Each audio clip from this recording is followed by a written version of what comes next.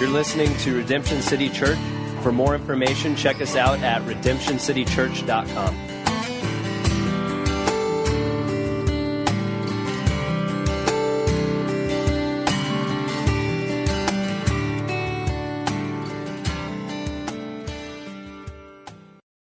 Good morning, Redemption City Church. Great to have you with us, and all those that are watching online, Facebook Live. However this is coming to you, we're delighted to have you with us. I'm going to continue this morning. As I said last week, we're going to start a little mini-series called Being the Church, and this is part 3.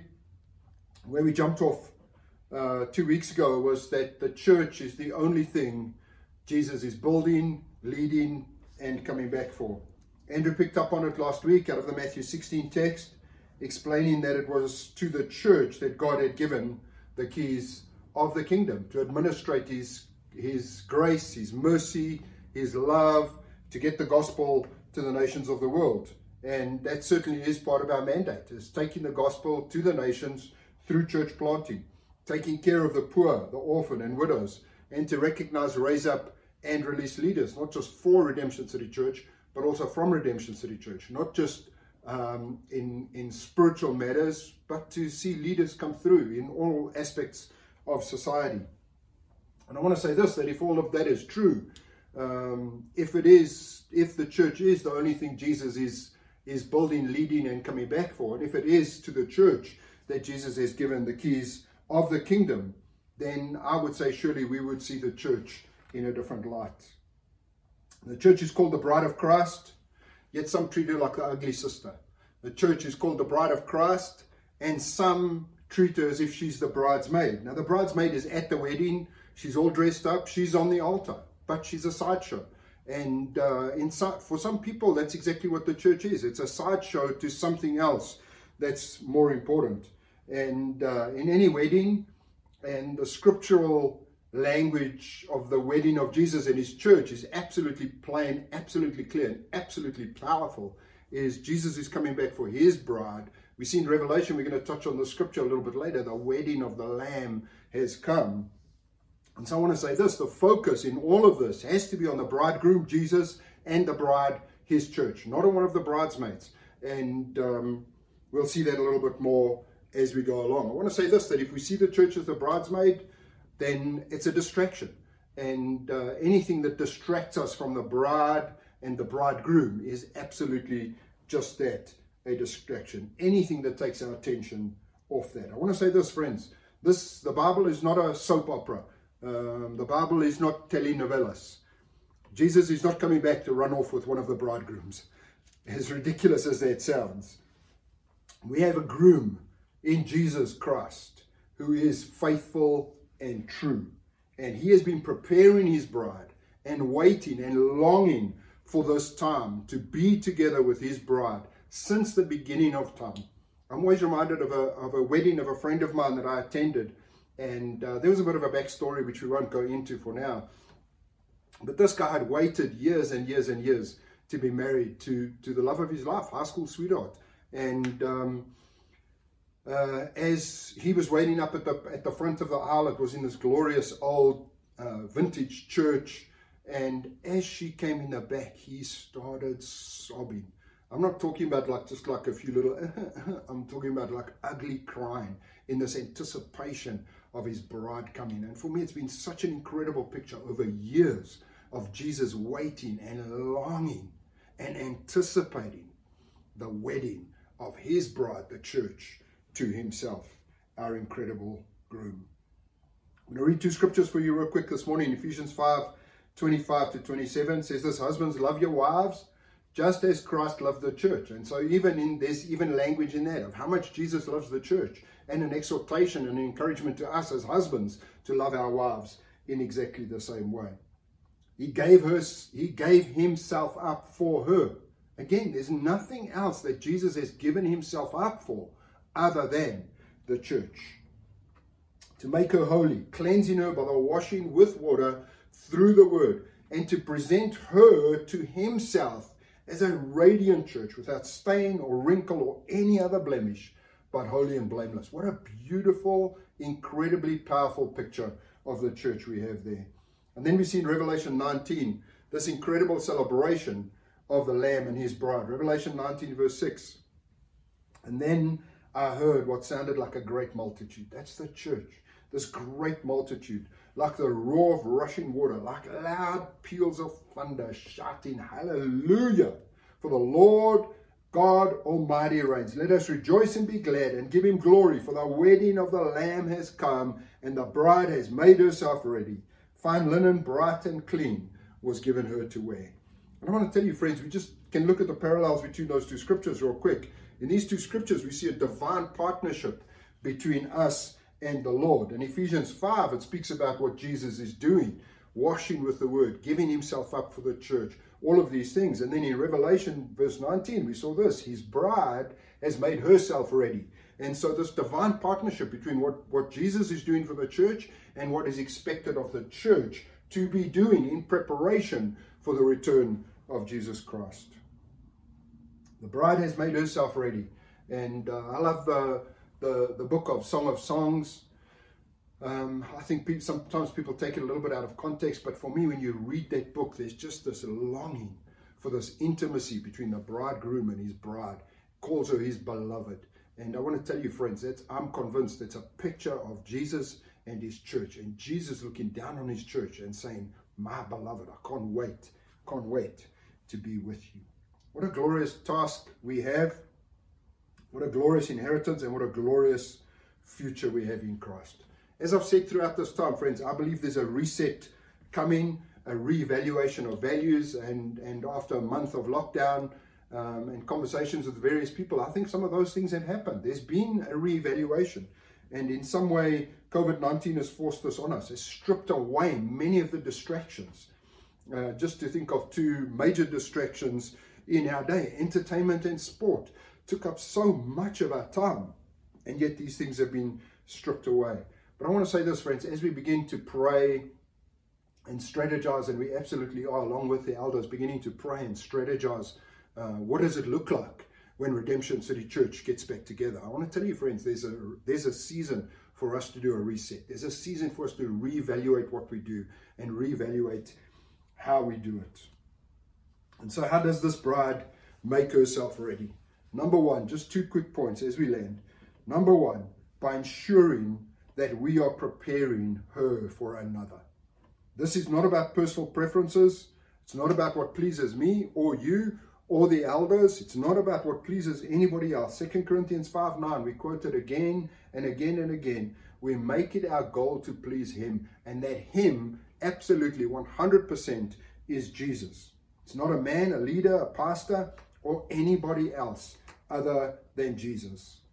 As a pastor, I've been asked to perform over the years, over nearly 30 years of ministry, many weddings.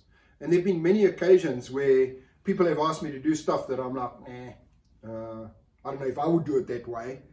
But guess what? I mean, and I'm not talking about outside the bounds of scripture. I'm just talking about like, the way you would do it, or how you would do it, or something you've added in, and I'm like, that's not the way that I would choose to do it. But guess what? It's not my wedding. And we've got to remember that when it comes to the church and us preparing the church, it's not about me, and it's not about my wedding, and I'm not going to be the main show. Neither are you, neither is anybody else. Jesus and his bride are going to be the absolute central focus of this wedding to come. So I did those things, whether they pleased me or not, because I know they pleased the people that were in the wedding. The groom requested something, the bride requested something. That's fine. Again, not outside of the bounds of scripture, but simply saying, this is not about me. This is not my moment to shine. This is the moment for the bride and the bridegroom to be center stage. It's a good thing when we're looking at the church. It's a good thing to remember when we're looking at the church, when we're preparing for another. I have a ton of people in my ear all the time about how we should be doing this or that, how we shouldn't be doing this or that, or how we should do it in this different way. We don't like this, or you're not doing a good job of that. All the time. Truthfully, friends, I'm preparing a bride for another. Not about my personal preference, not about what I desire here, but about what Jesus desires. And so again, friends, as we go to a reset, let's go back to the scriptures. Let's go back again and again and again to the scriptures. And I want to promise you, friends, I, along with the eldership team, are focused on preparing the bride for another, preparing the bride for Jesus Christ. Revelation 21 verse 1 says this, "Then I saw a new heaven and a new earth, for the first heaven and earth had passed away. I saw the holy city, the new Jerusalem, coming down out of heaven from God, prepared as a bride, beautifully dressed for her husband, Jesus. And I heard a loud voice from the throne saying, 'Look, God's dwelling place is now amongst the people, and he will dwell with them. They will be his people, and God himself will be with them and will be their God.'" What an incredible picture that is, friends. But just to pick up on 2 quick points there, real quick. Again, prepared as a bride, beautifully dressed, and then this, "I heard a loud voice come from heaven." That's not a man's voice. It's not a man's voice. A loud voice come from heaven. Some translations say a loud voice from the throne saying, "Look, God's dwelling place is now with man." That final culmination, that final climax of time, space, and eternity, where God comes back for his bride, his church, and now it says he himself will be with them and will be their God. What an incredible picture that is. As the bride makes herself ready, a voice comes from the throne saying, "Look." What an incredible inheritance we have. What an incredible future we have, friends. And then simply number 2, when it comes to us making ourselves ready, by ensuring we are walking in ever increasing righteousness. I want to tell you, that's become a bad word in our consumer culture, along with holiness, along with discipleship, along with self-discipline, along with sacrificial living. Those words don't play well in our culture. They don't play in our cultural, individualism, rampant individualism, in our consumer culture. They don't play well. And we want to play in this realm that says, well, pander to me. I've got to like it. I've got to love it. I've got to be pleased. It's all got to be about me. Let me tell you, friends, the scriptures does not evidence that, not for one split second, anywhere you can find. Those are some foundational words when it comes to the bride making herself ready. Holiness and righteousness. Revelation 19 verse 6 says this, "Hallelujah, for the Lord God Almighty reigns. Let us rejoice and be glad and give him glory. For the wedding of the Lamb has come, and his bride has made herself ready. Fine linen, bright and clean, was given her to wear." And the fine linen, the Bible tells us, stands for the righteous acts of God's people. And we always say the best commentary on Scripture is Scripture itself. Fine linen was given her to wear. And that fine linen stands for the righteous acts of God's people. Fine linen, bright and clean. This is a hard season for many of us. I've spoken to pastors around the world, but spoken to many of you, many people at Redemption City that call Redemption City Church home. And it's a difficult season with us not being able to connect and us not being able to meet and even our connect groups and Zoom meetings and Zoom eldership meetings and Zoom deacons meetings and Zoom everything. And it's like, it's just not quite the same. It's been a difficult time. But I also believe, friends, it's a season of grace. It's a season of grace for us to reevaluate some things, for us to deal with some lingering sin. Fine linen, bright and clean, the righteous acts of the saints. Not just the blatant sin. We all know what those are. Not just the blatant sin, but also holding unforgiveness towards each other, holding things in our heart, a shadow in our heart towards this person or that person.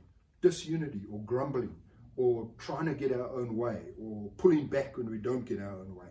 These are not, that's not how the bride makes herself ready, friends. But I want to say this, there's a season of grace for us to take care of these things. And if we can do that, friends, if we can take advantage of the season, then we are about making ourselves ready. And when we get back together, when Redemption City Church finally can gather back up together, our worship, our prayer, and our fellowship will be sweeter than ever if we can get some of these things dealt with. We love you, Redemption City Church. We're praying for you. Please reach out, prayer@redemptioncitychurch.com if you have any prayer needs. Also, if you have any physical needs, even financial, RCC cares at redemptioncitychurch.com. Reach out. We're standing ready to help wherever we can. Father, we love you. We bless you. Thank you for Redemption City Church.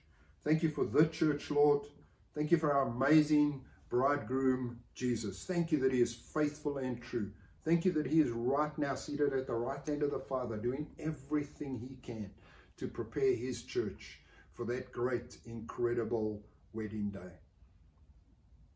We pray for ourselves, Father. Pray that we would be able to do what it is necessary to make ourselves ready, to make the adjustments, to do whatever it is that we can do to make ourselves ready. We don't want to hinder this for one split second. Not that we could, but we don't want to hinder it. We want to be ready when Jesus comes. We want to be ready, wearing those fine linens, righteous acts. And so, Father, I pray for my hearers this morning, Lord. Would you lead them? Would you guide them? Would you strengthen them? Would you encourage them? Would you lift them up in this time, Father? Mostly, Father, would you help us to make the most of this season? Make the most of this season, Lord, so that truthfully, when we do get back together again, our fellowship, our worship, our prayer, our unity would be sweeter and sweeter and sweeter than ever before. We give you honor and glory, Father. Do all of these things in the way that you and you alone receive the glory. In Jesus' name, amen.